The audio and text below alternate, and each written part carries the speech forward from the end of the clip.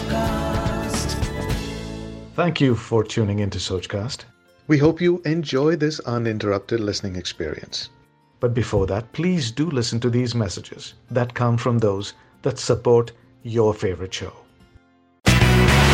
Raj Nayak's talk show, Fridays Live, features high-profile guests from various walks of life who engage in a free-flowing and inspiring chat with him. Welcome to Fridays Live with me, Raj Nayak. My guest is a motivational speaker and an executive coach. He is a brand and content strategist.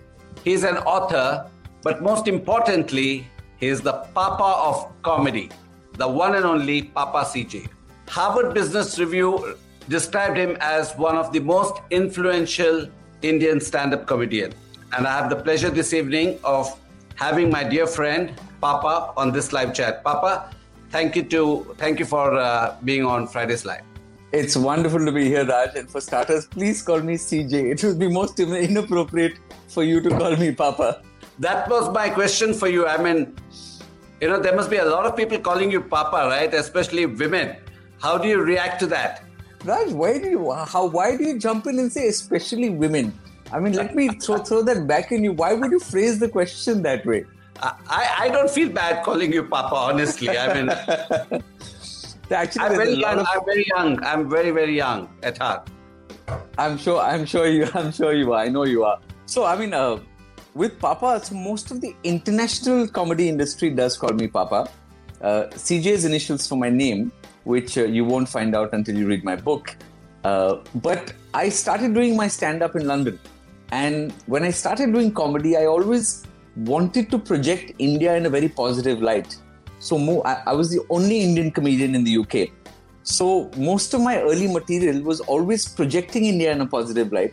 And I think subconsciously in my head, I thought to myself that अंग्रेजों को भी सोचना चाहिए कि उनका कोई बाप है. So I think that's where the name Papa CJ came along. And one of my earliest lines in the UK was that you shouldn't mess with us Indians because we come from the land of the Kama Sutra. We can screw you in more ways than you can count.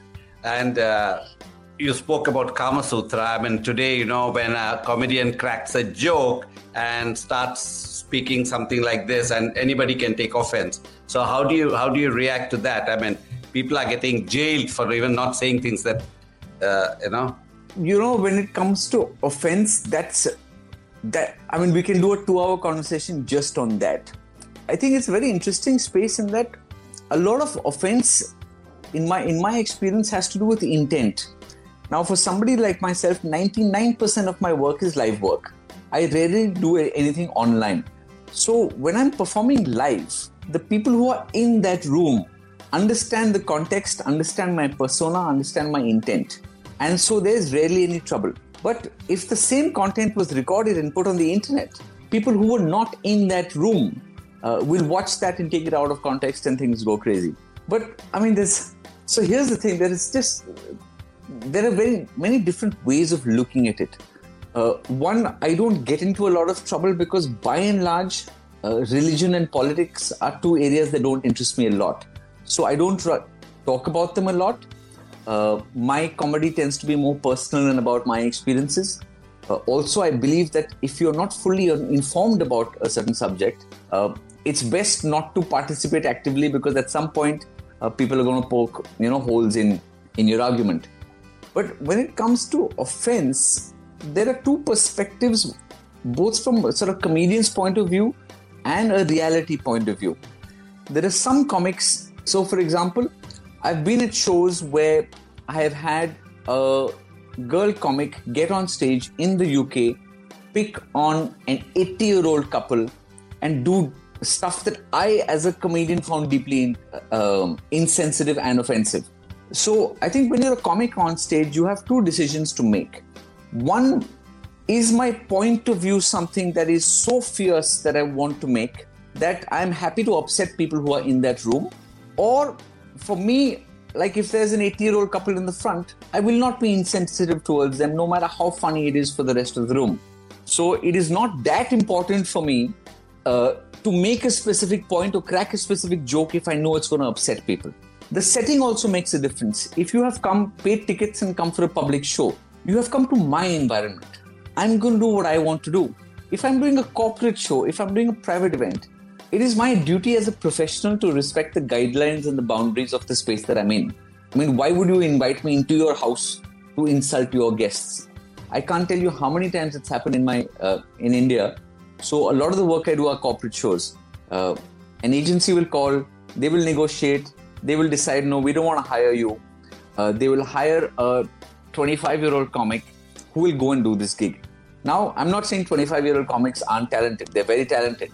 But by and large, they learn their art form doing open mic nights in small pubs where the average audience is a 25-year-old male. So the nature of the content they do doesn't work for a corporate gig where the average age is 45. Suddenly you get on stage and you start doing jokes about masturbation. And firstly, the event manager is deeply embarrassed. The client doesn't know where to look. You get pulled off stage halfway. And the client is not saying, I will not hire him again. The client is saying, I will never hire a comedian again, because that is what stand-up comedy is. The other side is, I think we can talk till kingdom come about how things should be, but we also have to accept how things are. So if you look at Charlie Hebdo, for example, was it right that it happened? You can debate that for 2 hours. This is how it should be, this is how it shouldn't be. But are any of us surprised? No. Because if you do certain kind of comedy or content, there will be people who will show up with sticks outside your house. So you have to take a decision as a professional whether you making that point is more important to you or whether your personal safety is important to you. For me, I mean, I'm not that hardcore, when it comes to making a point. I'm there to make people happy, to give them a good time. It's all fun and games. And I disagree with this point of view that, comedians should stand for this or stand for that. To each their own, For me, I go into hospitals and do free shows for patients. That's my way of sort of bringing happiness or bringing change. So I don't think it is right for other people to tell artists in any field how they should conduct their art form. Sorry, like I told you before interview, I tend to ramble. So if I'm going off topic anywhere, just let me know. There's too many ideas coming at the same time. That's fine. Like this Sochcast? Tune in for more with the Sochcast app from the Google Play Store. So I understand. But my question to you is, I understand, each artist to its own and nobody can tell how one should behave. Yeah. You traveled and you probably been one of those Indian stand-up comedians who's performed in so many countries, right? Yeah. So tell me, which is the country you found where you felt you could really express yourself freely? I found the UK was fantastic. I'm a little biased towards the UK because I started my craft there. My first 700 shows were in and around London. And I find in the UK, you can talk about almost anything except race, because the British carry a lot of what I call colonial baggage. I have had somebody come to me after the show and say, you can't talk in an Indian accent because that's racist. And I was like, but dude, I am Indian. And he says, I didn't realize that. I said, why not? He said, because your English is pretty good for an Indian. I said, now that, my friend, is racist. So the English carry a lot of colonial baggage. You can't do an accent. Whereas it was a bit new for me. I remember as kids, we used to watch Mind Your Language. Do you remember Mind Your Language? Of course. And we used to laugh our heads off. And we didn't realize that it is racist. I went to the UK and people were like, that's racist. I was like, I didn't know that. I think it's also because as Indians, we grow around with so many different communities. And we're constantly making fun of each other, whether it's Bengalis, Gujaratis, Marwadis, And I went to a boarding school where we had people from everywhere. So we weren't really sensitized towards all of this. No, you say that. Mind Your Language, I know, was one of the most popular shows in India at that moment. Exactly. And we never thought of it. It's only in hindsight today when you sit and look at it, you say, yeah, it was a racist show. Yeah. In fact, I remember this bit where he's Mr. Brown, right? Mr. Brown was talking to that Spanish guy and he said, what do you call multiple cows? So he says, a lot of cows. So he says, no, herd of cows. And that guy says, of course I herd of cows. He says, no. A lot of cows is a herd of cows. He says, no, now you're talking bull. Did you perform in the US? I did perform in the US, yes. I've done a few cities. I did my show Naked on Broadway. I've done Miami. I've done a few different cities. I did, how can I forget? I did Last Comic Standing, which was this massive sort of reality TV show. And there were 3,000 contestants, and we did a few different rounds. I got to the top 10, then we got into this house. And I still remember this American comedian saying, he's like, oh my God, dude, like 10 million people watch this program. I was like, boss, I come from India. If I open my bathroom window, 10 million people will show up live. In fact...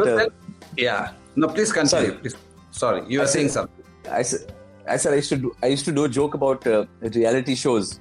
Yeah, I heard that. I'm not a fan of them, but I got caught into it when I was in London. And that whole Big Brother thing happened with Shilpa Shetty.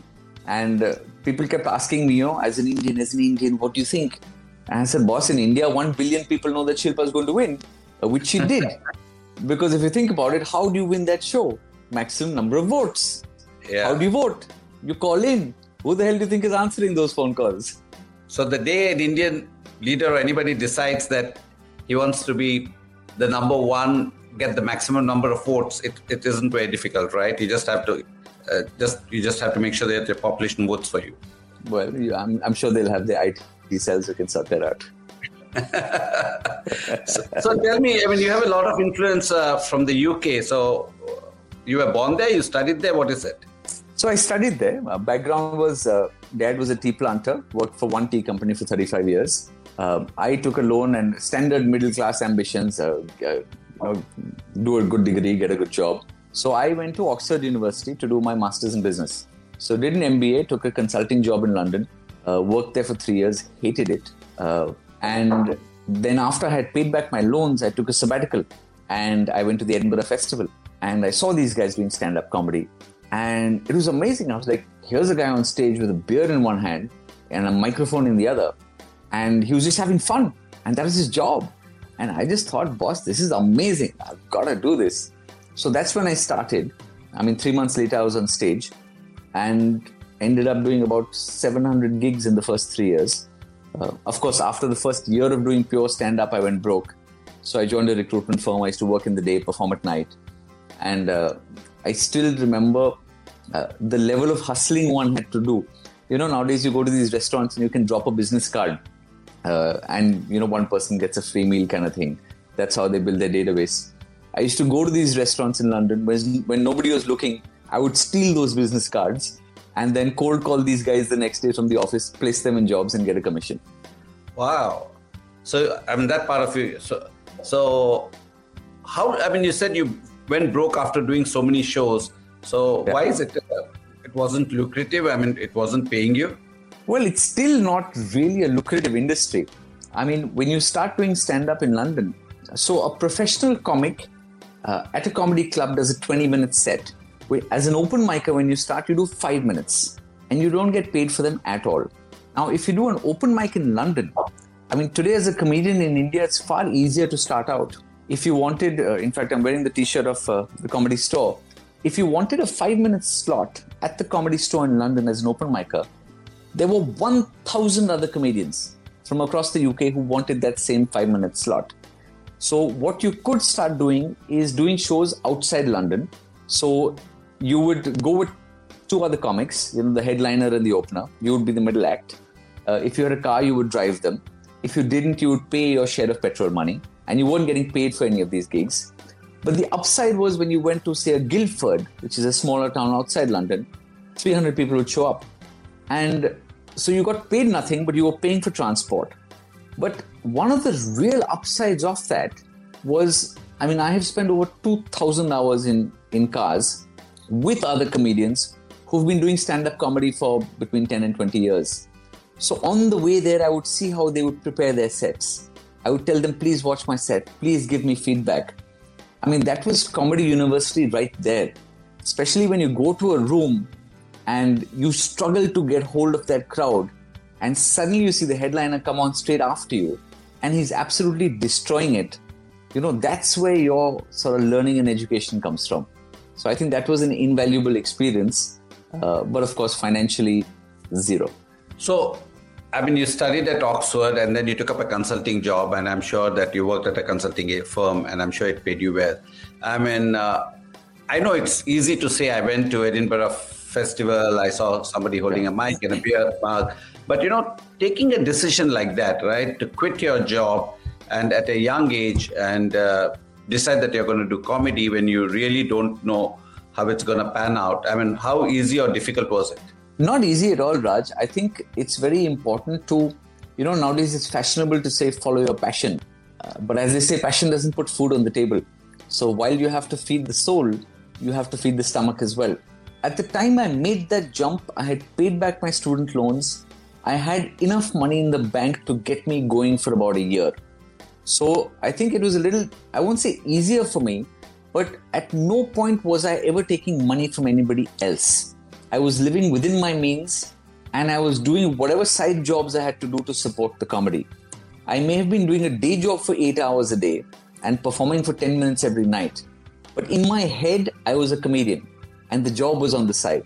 And then eventually it got to a point where I was able to sustain myself financially through stand-up. So what is that point when you say, okay, now I can make this as a full-time career? How does it work? When people start paying you, basically when people start paying you on a regular basis, when you find you can pay your bills doing only your art form. You see, the thing is, you love what you do, you get good at it, and then the money comes. But that gap between loving it and the money coming is indefinite, and you don't know when it will come. There are friends of mine who've been doing stand-up comedy for 20 years. Suddenly the lockdown comes and they're driving vans. I have a comedian friend in Australia, very talented. He is now driving a van because that's how things are right now.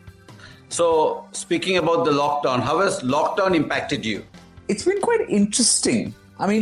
Of course, there is no substitute for live shows, but I'm the kind of person who always tries to find the positive in any situation. Initially, when the lockdown started, I think most of us thought of it as a productivity contest. I'm going to do this, I'm going to do yoga, I'm going to do exercise, I'm going to read. And then after 3 weeks, I'm exaggerating when I say 3 weeks. My waistline will show you that there's been no sit-ups that have been happening. Then you think, this is rubbish. It's going to get over soon. Until then, I'm just going to sit on the sofa and watch Netflix.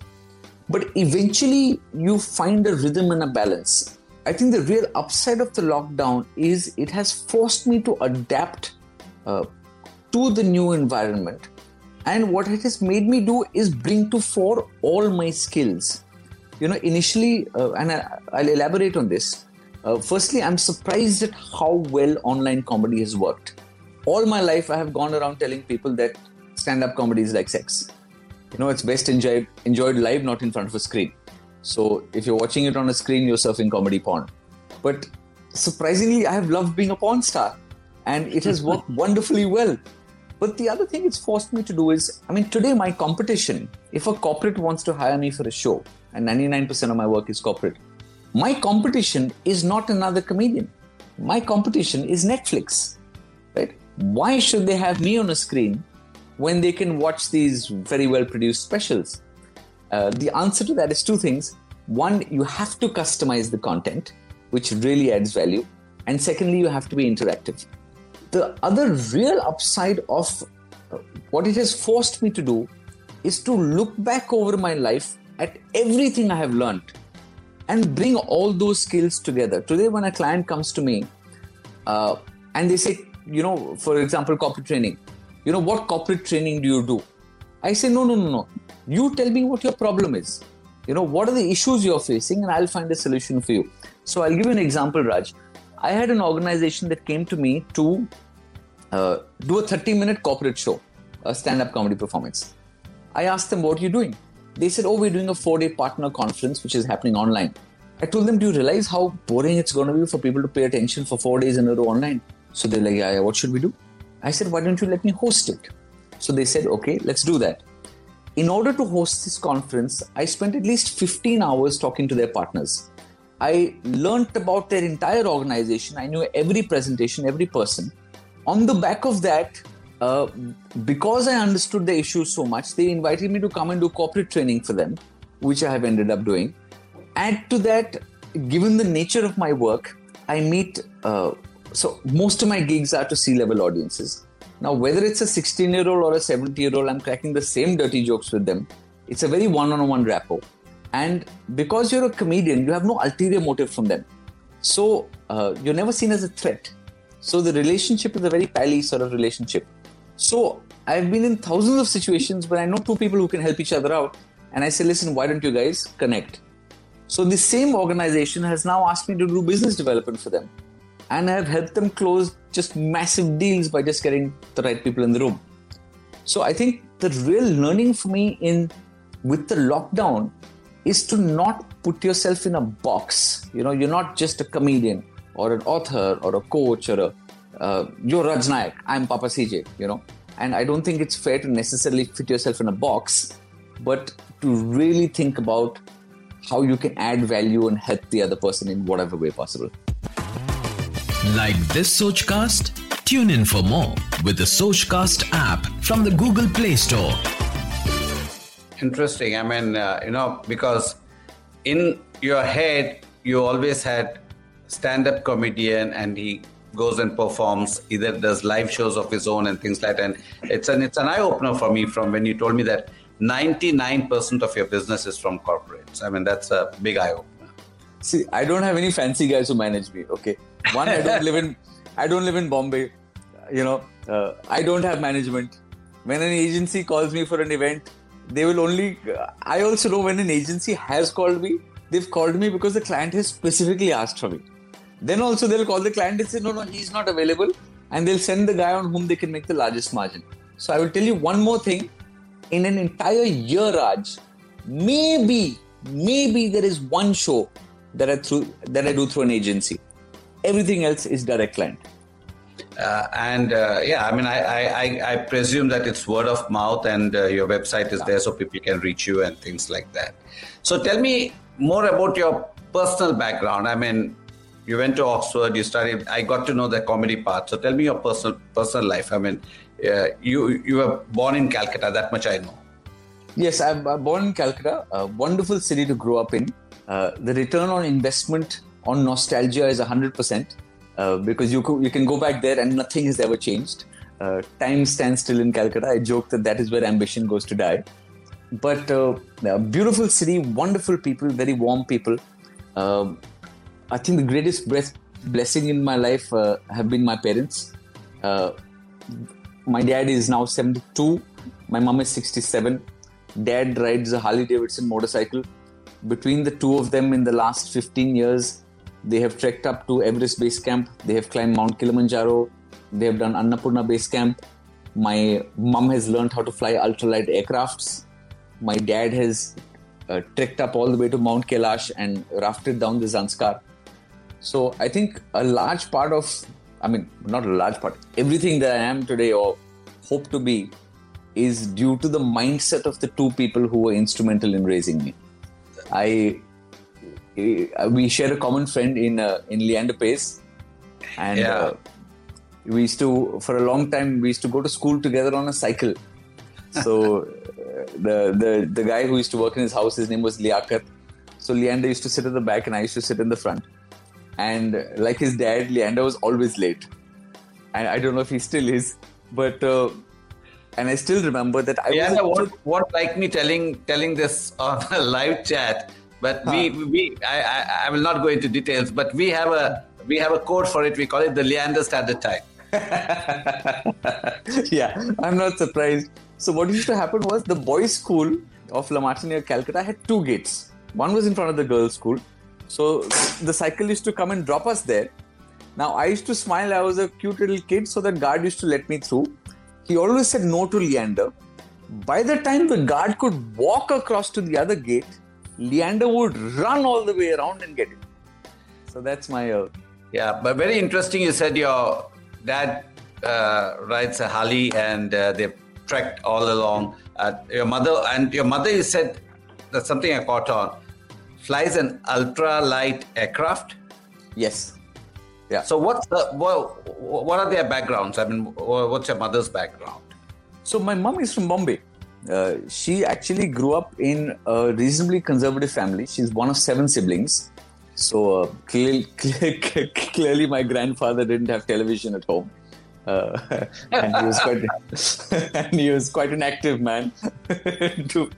So my mom was the youngest of 7 siblings, 6 sisters and a brother. And everybody else in her family, the other 5 sisters, all married into sort of business families. She was the only one who married my dad, who was a serviceman. And my dad's side, my grandfather used to be in the civil service. So he lived in many different parts.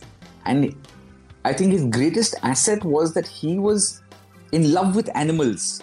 And he had every single kind of pet you could think of. He had dogs, he had deer, he had white mice. In Lucknow once he was given a leopard cub. He had a baby squirrel that used to live in his pocket. So he was this little Dr. Dolittle sort of fellow.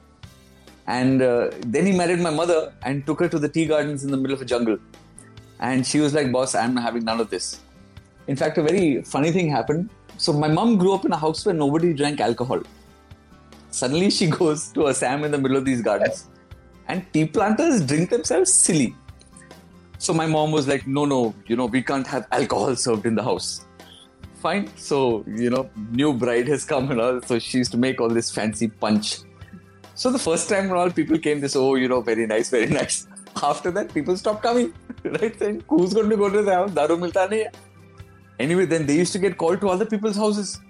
Then my mom told my dad, listen, if you don't serve alcohol, you can't drink. So then my dad used to go and have juice in these places. Now, in the meanwhile, people kept asking my mom, have a drink. Why don't you have something?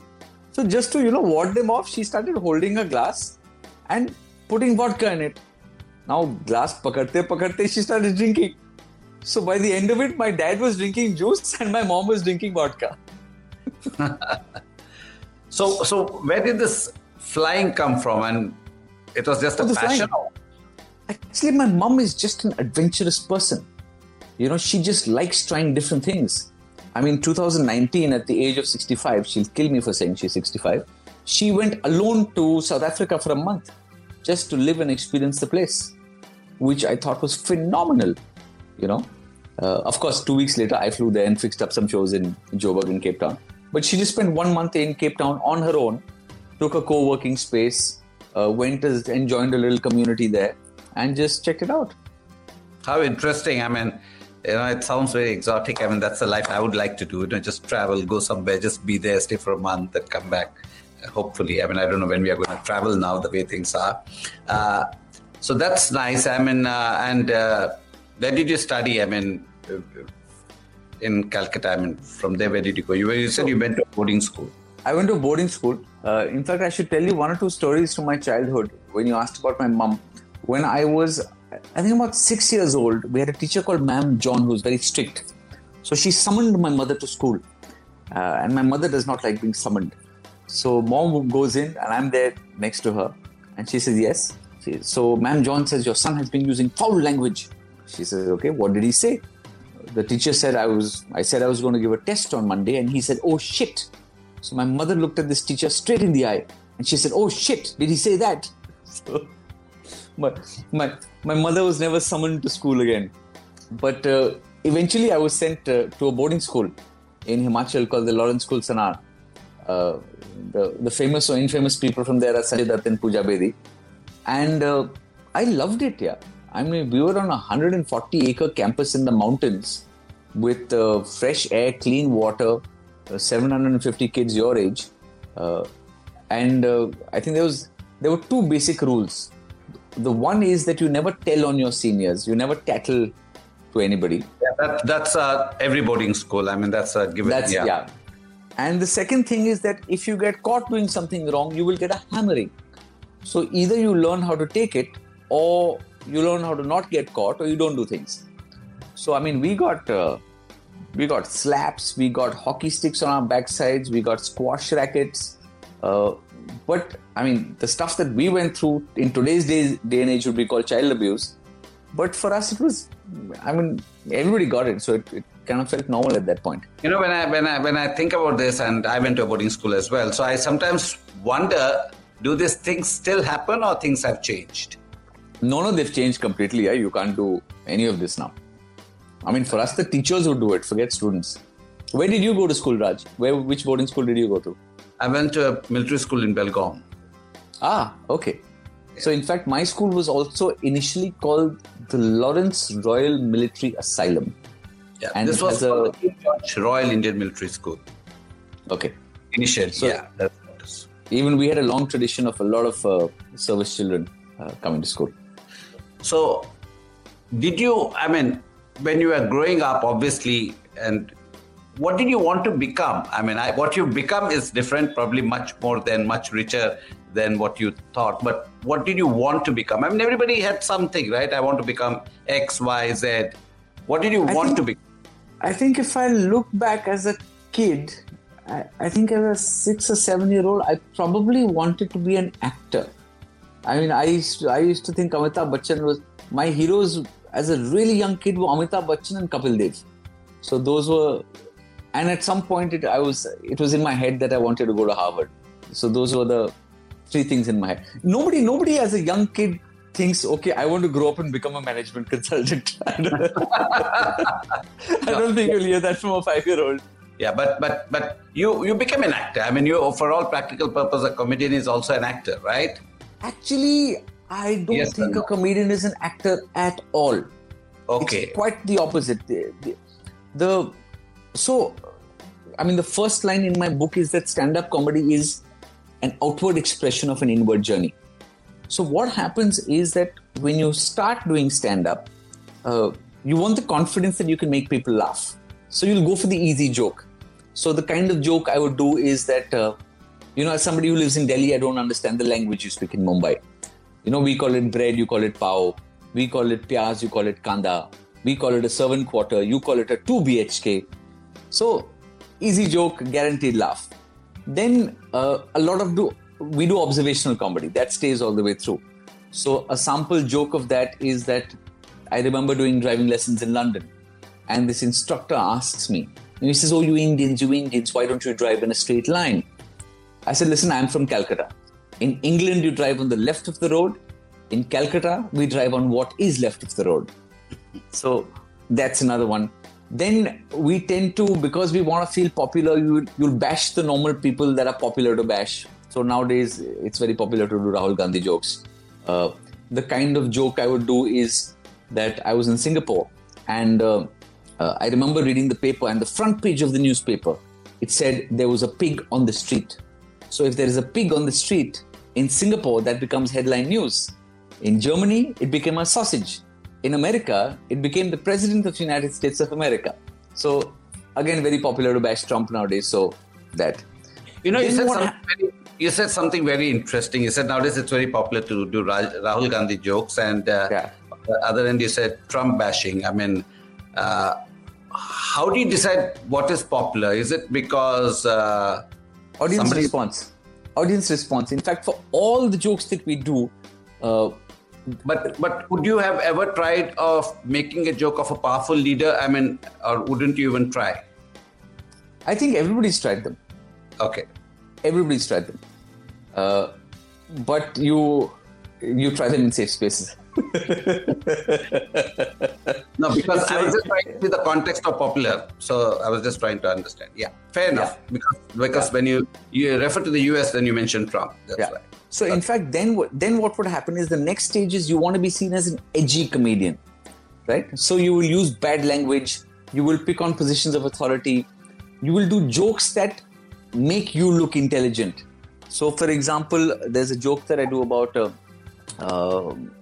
couple of them. So I went to the US under the Trump administration. I had a beard. This officer looks at my passport, looks at my beard. He says, you know what? You Indians, you're a mistake. In fact, India is a mistake. And I said, come on, officer. As an American, you should be grateful to us. He said, why? I said, well, because when Christopher Columbus discovered America, he was looking for India. So to be perfectly honest, you are the bloody mistake. Yeah? So with that, now somebody is listening and thinking, oh yeah, you know. Then I do a joke about presidents. And I said, give me a cheer if you think that Pranab Mukherjee is a good president. Some of them cheer. Then I say, okay, give me a cheer if you think that, Abdul Kalam was the coolest president ever. And everyone cheers.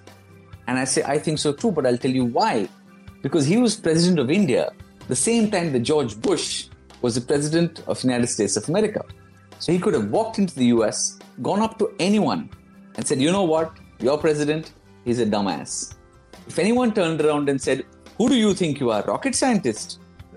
So the beauty of that joke is there's a pause and then they get it. They're like, oh yeah, he was a rocket scientist. But so these are the various stages of evolution. But eventually you've got to go inwards, because we operate in a profession that has no boundaries, no guidelines, no social norms. So you've got to ask yourself, what are the things that I want to talk about? What are the things that I value? So the journey is a journey towards authenticity. So you're not an actor at all. You're trying to be as honest to yourself as possible. They say it takes you 10 years to find your voice in comedy. So what happens is we tend to experiment with different things. And you may try improv, you may try stand-up, you may try working on a different subject. And the only way to know where the line is, not just for the audience, but for yourself, is to cross it. And the beauty is that each time you cross that line goes just a little bit further. So you keep reaching out in these different artistic spaces until this kind of amoeba shape forms, which is your voice. I don't know if that makes any sense. I'm trying to describe it in the way it feels in my head. And thank you for clarifying, because you put things in perspective for me. Because in my head, it was again, a comedian stands up there and he cracks jokes and he has to act in a certain manner. But now you clarified it for me, so it's good. So tell me about Naked. You want me to take that shirt off? Is that what you're asking, Raj? I mean, come on, you start this interview calling me Papa, then you want me naked. I mean, so Naked, are you talking about the book or the show? Tell me about the show. So the show, I still remember the morning. I was sitting at home having chai in the morning, and the last line of that show came to me. And I just sat there thinking, there needs to be a show around this, So the whole show was built around, I need to build a story that gets people here. And Naked for me was, so I have a very good friend called Reg D. Hunter. He's a fabulous comic based out of the US. I think he's been doing between US and UK. Been doing comedy maybe 25, 30 years. And he says there is a difference between a comic and a comedian. A comic says funny things, whereas a comedian has something to say. So for me... Interesting. Very interesting. So, and there's nothing wrong with being either. For the first 10 years of my career, I was a comic. I was doing jokes. Here's a joke, here's a joke, here's a joke, here's a joke. I think Naked made me a comedian because there was more to it. I remember the first time I tried out that show. It was at Akshara Theatre in Delhi. It was 2.5 hours long, Raj. And there was one bit in it which is about 20 minutes long with no laughs. It was very serious. And I had people coming to me, comedian friends, saying, what's wrong with you, dude? How can you do that? There are people crying. This is a comedy show. And I did not listen to them. And the reason Naked got the kind of response I think it got is because of those serious bits, Essentially what it is I'm using the vehicle of my life to talk about the human experience. So and metaphorically speaking, as human beings, we build walls around ourselves, which hide our deepest hopes and fears and desires. And over the course of that show, one brick at a time, I'm removing those walls. And while I do that, you haven't seen the show yet, you will. Symbolically, I remove a piece of clothing as well. But at the end of it, while you are completely naked, you are completely free. And what worked really well in that show is when an audience member is watching that show, they're not thinking, oh, this guy's talking about his life. They're thinking, he's talking about my life. I have been through this. I have felt these emotions. I can't tell you, Raj, how many people have contacted me afterwards and said, you know what, if you can go through this and come out smiling and laughing, you have allowed me to look at my life and my problems through a different lens. And it was the first time in my life that I felt that kind of a connection with an audience. And that was extremely rewarding for me.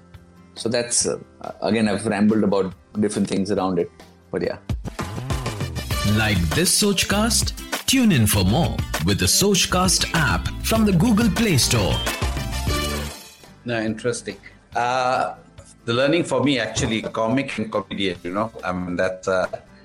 Also, so, I don't think, coming to that earlier bit we spoke about, I don't think you should put yourself in a box just because you're a comedian or a comic or whatever you choose to call yourself. You can't either. You could do both. People come into a room with you for an hour. They need to leave happier or richer or more feeling better about themselves or enriched after that hour or hour and a half. What you decide to do in it is up to you. You want to do poetry, you want to sing, you want to do stand-up. You don't need to fit in, innovate. Just be you, whatever that is. Yeah, but it all depends on the proposition, right? I mean, what the person's told you. I mean, if you told that you're coming for a concert, then people are expecting that fare. Well, there's two sides to it. With Naked, what happened was 99.5% of people liked the fact that they didn't expect that element of seriousness and poetry and things like that. But there was that 0.5% which is like, but bro, I thought this was a comedy show, yeah. Right? So, which is fair. But I think sometimes that element of surprise works to your advantage, where you're giving them something they don't expect. Yeah, I agree. And obviously you didn't promote it as a comedy show, you just promoted it as Naked, right? Yeah. Or you promoted and they came with the expectation of comedy because of the perception they carried about you. I have to tell you this. I remember doing a fundraiser for the Nepal earthquake once. I was doing a show at Park Hotel and they put an ad for this show in a Hindi newspaper. Raj, can you imagine what that ad read? It says, Nanga. it said, Papa CJ Nanga, aaj raat Park Hotel mein 9 baje, 500 rupees ki ticket. House full bhi hua hoga. It was pretty full actually, but I don't think anyone came after reading the Hindi ad. But out of curiosity, what is the TG that usually comes for your shows? So my TG, what I love about it is that it is very varied. It's from age 16 to age 86 to 90, And I love having that mix in the room because I'm also a very interactive comic. So I love being able to play the different generations against each other and engage in those conversations. So tell me about your happiness project, because I've read about your happiness project. I'm quite interested, especially because I've ventured into trying to do something in that space. So the happiness project, Raj, it started when I lost a massive contract for a whole set of shows with a large corporate client.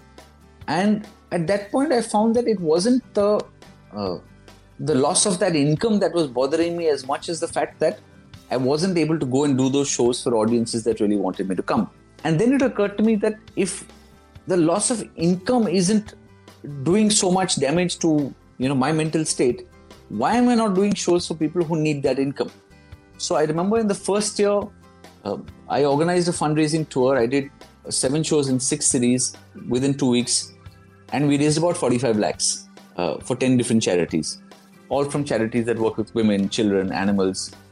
Then the next year I decided that this was pre-COVID, that if you had a family member who had been unwell for a long time, I would come to your home, I would come to your hospital room, and I would just perform for them for free. I would do laughter yoga, I would teach them how to do that amongst themselves, and I would do stand-up. So I've performed in hospital waiting rooms, I've performed for 2 people in a room, I have performed in a bedroom with 6 people with a lady 80 plus who has a leg amputated and goes for dialysis 3 times a week. And I still remember after that show, I told that lady that, I said, Auntie, maine aapse jhoot bola. This show is not for free. The payment is every morning I need to receive a laughing photograph of yours. 3 days later, her son sends me a message saying, CJ, you have increased her lifespan. Now when I take her photograph to send it to you, she wants to look at it first to make sure she's looking nice. Oh, so how nice. How cute, yeah. So that was very gratifying. Then I think November 2019, I put something else out saying that, I'm not a qualified therapist, but if you need somebody to talk to and just want somebody to listen, write into me. If I'm in your city, I will meet you at the airport at a coffee shop. I will buy the coffee. Just come and, you're welcome to come and talk. So it's not, I don't have a long-term fixed project plan, but I just like doing different things in whatever capacity I can do, which I believe that my mission in life is to uplift people and help them be the best versions of themselves. So that manifests itself in my comedy, in my laughter yoga, in my happiness project, in the motivational speaking and the coaching stuff. And it gives me great joy to be able to uplift people. Yeah, and you bring a lot of happiness to other people's lives. So tell me, what is it that makes you happy? What is it makes me happy? Everything. Yeah, a good cup of coffee, India winning that test series in Australia. I'm very easy to please, Raj. I don't have I'm a reasonably simple person. I mean, I go shopping once in 2 years. I find a shirt that fits, I pick up 5 colors. I'm done. Good food. Oh my God, I had the best lunch today. I love a decent meal. So I'm quite easy to please. What kind of food do you like? What kind of food do you like? You said I had the best lunch today. So what kind of food do you like? What's the cuisine? What's your favorite cuisine? So today I had some really good salmon nigiri, which is outstanding. But normally I love home food. It's very boring, but under normal circumstances I travel a lot. So ghar ki dal, roti, sabzi I'm a happy camper. And you did mention that you had an ambition for acting, though. Would you ever consider acting? I mean, if you get an offer, somebody who's watching right now. I say no to nothing, Raj. I am open to trying anything. The only thing is I want to work with nice people who are honest and authentic, and I'm open to trying absolutely anything. Yeah. Why would I say no to it? Sure. If it's fun, if it's interesting, yeah. But I'm not driven by the glamour of it. In fact, I have to say that even with my profession, the 2 things I dislike about it is number one is self-promotion. I don't have management in this country, so I've got to pimp out all this stuff myself. And the second thing is the nature of the profession means that you have to be in a spotlight. But the fame element of it is I'm quite happy to be in a corner and not be noticed. In fact, if I go to a place where people don't know what I do and they ask me what I do, I'll tell them I'm an accountant, because then I get to hear about them and learn about what they're doing and what they do, and that deeply interests me. But if you say you're a comedian, then generally conversations tend to revolve around that. Got it. And so we got very little time. So tell me about your book, because I know it's progressed from your show into the book. So a little more about it for people who haven't read it. It's an ego trip, Raj. It's an ego trip. Why would you write a book? Who writes a book? Either you've got a story inside you that you're dying to tell, right? I tell my stories on stage and I get instant gratification. Kaun matha maar ke 6 mahine kitab likhega, right? So I was not interested in writing it at all. That book offer was lying on my table for 2 years. There's no money in publishing. You will know this. I mean, if you buy a 300 rupee book, I will get 30 rupees. So once you buy 10 a lot books... of people have asked me to write, and a lot of publishers have reached out to me to write a whole lot of things because of my journey that's been there, and my being there even in the business that I am in. I've been lucky to be right from how television evolved in this country. And like you said, उसमें पैसा नहीं है. पैसा तो है नहीं. But I'll tell you what does work in a book is that the nature of the medium allows you to give your audience a slightly richer experience, because you are able to add far more depth and far more layers into it. So with my book, firstly, since it's based on the show, a large chunk of it is straight out of the show. So it's got that stand-up element to it. But it also has allowed me the freedom to give them those additional layers of storytelling, which are not there in a stand-up show, because there you got to give them a punchline every 15 seconds. So and the other thing is, I'm not a very well-read comedian. I don't read a lot. So the book is written for khotas like me, basically. if you don't read a lot, you'll still be able to read my book. I mean, if you've heard me talk for 5 minutes, it's like I'm sitting next to you at a bar and telling you stories. It's that simple. You'll finish it in 4 hours. Great. So what next for Papa CJ? You tell me, huh? You just made me an offer to come and act somewhere and all, yeah? I didn't make you an offer, but you never know, an offer may just come your way. But thank you, Papa. It was lovely speaking to you. I mean, I got to know more about stand-up comedy today than I ever did. I always had certain things, and you put a lot of things in perspective, and thank you for that. And your journey has been inspiring. I mean, from Calcutta to Oxford to, consulting to becoming comedian and like you said, today following your passion sounds very thing, but you finally managed to find your calling and you haven't restricted yourself to that. I mean, you're doing many things, like one of the things which I like about you is your attitudes of saying, I don't say no to anything, everything is welcome, and I really like that, and it also defines your personality. And also, yeah, the one thing I would add, you mentioned that bit about learning about stand-up, is that I think it's, as human beings, it's very important to treat other people as human beings, as individuals. We as a comic today, I do that for my audiences when I customize content. But each individual brings so many different things to the table. And when you mentioned that thing about stand-up, I should have mentioned this at some point earlier. When you start, we get 5-minute sets, right? So you don't have the liberty to tell a 3-minute story with one punchline at the end, right? You've got to get in 20 punchlines. Raj, I can show you spreadsheets I have with jokes.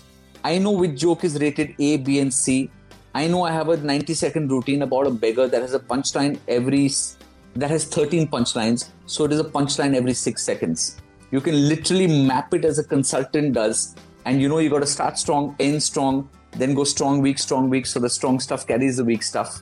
And it's that precise, so it can be a science and an art, and you can blend the two of them together as well. So there's so much that goes into it, which people often, they just, he's a guy just standing and telling jokes. Yeah. So now that you've been doing some shows during the pandemic on virtual comedy. I mean, have you? Lots of them, right? Lots of them, yeah. So I'm giving you 3 minutes. 3 minutes after. There's only one activity I can complete in 3 minutes, Raj. Okay. So should I make it 5? No. What subject would you like me to talk about? No. I'm just saying. Suppose you had to entertain the audience who are watching it right now. Yeah. And you had to do a small virtual comedy. You take your time. No problem. Why don't you just entertain them, since they've come and listened to you and taken the time off? They need to be entertained. So I give this last session, hand it over to you. I'm happy to do it. I've got to say though, while I do enjoy doing this online, I miss the live stuff. The last live tour I did abroad was in Singapore. And the show I did was hosted by a Pakistani stand-up comedian. So this guy got on stage, warmed up the audience, and he invited me onto stage. In that second, I realized I had been a part of history. It was the first time I had seen a Pakistani invite an Indian to occupy a piece of land that he was occupying before. And I'll be honest, that gig, we had a very drunken night, finished at 5:30 in the morning. Next morning, I'm catching a flight to Kuala Lumpur. I get to the airport. In my hangover, I lost my boarding pass. I went to the woman at the counter. I said, I'm sorry, ma'am, I've lost my boarding pass. Can you give me a fresh one? She started shouting at me, how can you be so careless? How can you lose your boarding pass? I said, excuse me, you work for Malaysian Airlines. You lost an entire bloody plane, all right? Then from there, I went to I went to Seoul in Korea. Raj, have you been to Seoul? Have you been to Korea? No, I haven't. I haven't been to Seoul. Have you been to Japan? Yeah, I have been to Japan. So just like Japan, one of the most interesting things about Seoul are the toilets. Raj, the last time you went to Japan, how long did you go for? Oh, I went for 2 weeks, and... Did you ever go to the toilet in those 2 weeks? Spoke about the toilets. Be assured of that. Yeah, you saw, right? Because I went to Seoul and right next to the pot is a computer. And I thought to myself, boss, I've got to try this. Did you try it? No, we didn't have a computer, but we were very enamored by the warm seat and all the buttons. Yeah. There's these buttons, and I press this button, this jet comes from the back and hits me right in the sweet spot. In that second, I thought to myself, South Korea, should have declared war on North Korea. They should have sent a missile towards Kim Jong-un. Because if a toilet can find an asshole with such pinpoint accuracy. Awesome. Yeah. I've got to tell you this other bit. I have to say this, that, as a country, while we have a lot to do, I think there's many things to be proud of as well. Our movies are all over the globe. Our fashion is all over the globe. We had Formula One racing in India. Raj, are you a fan? Are you a fan of Formula One? Yes, to a certain extent. Did you like the race which happened in Delhi? I haven't watched. In the last 2 years, I haven't been following. I will tell you this, when the Formula One race happened in Delhi, I was deeply disappointed. Because this was Formula One racing in the Delhi region. I wanted to see Formula One. This was a couple of years back, right? Not Yes. Yes. I wanted to see Formula One racing Delhi style. In fact, forget that. I wanted to see a one-on-one race, Michael Schumacher versus Delhi driver. Imagine this race, Michael Schumacher in pole position in Formula One car. Number 2 position, call center driver from Gurgaon in Tavera. Lights are all red. Tavera has already rolled down the window. Said, all the lights become yellow. Schumacher is waiting to go. This guy's already fucked off. This is Delhi boss. Nobody waits at a yellow light. Comes to the first turn. Road splits up into 2 parts. Pakka Rasta and Kacha Rasta. Schumacher goes on the Pakka Rasta. Tavera goes on the Kacha Rasta. 2 minutes later, Michael Schumacher has to turn around and come back. Why has he turned around and come back? Because there's metro construction happening. Comes to the pit lane, finds there's no entry sign. Tavera goes straight through. While Schumacher is getting petrol poured, somebody selling him magazines, there are chindal dancing in the middle of the road. Meanwhile, Tavera goes to a girl, whistles and comes back. Again, Schumacher catches up with him. Again, the road splits up into 2 parts. Pakka Rasta and Kacha Rasta. This time, Schumacher goes down the Kacha Rasta. Last time he got screwed when he went down the Pakka Rasta. Crosses the finishing line. He's like, yes, I won. Get to the podium. Michael Schumacher disqualified. He says, Arre, but why? Sir, today is odd number day. You have even number plate. I was trying to speed up the delivery of that because I've noticed we have 59 minutes and 40 seconds. Right. And that was really nice. And thank you so much. I just wanted to see, because I couldn't relate to what virtual comedy would be, because you said it's picking up and people are doing a lot of it. So this was a good sample. And thank you so much. And thank you so much for coming on this live chat. And this is a pastime for me. I enjoy doing this, interacting with different people, getting to know them. And it's like I said, it's a very candid chat. It's unstructured. There's nothing it's free flowing, and that's what makes it beautiful. That's what I guess. Papa, thank you so much. Thank you, Raj. Thanks so much for having me. All the best. Yeah, thank you. Thanks for listening. I hope you enjoyed this Sochcast. What is your Soch? Send us your comments on our Facebook page and Instagram page. It's time for you to do your own Sochcast at Sochcast. Apni Soch Duniya ko sunao. Sochcast.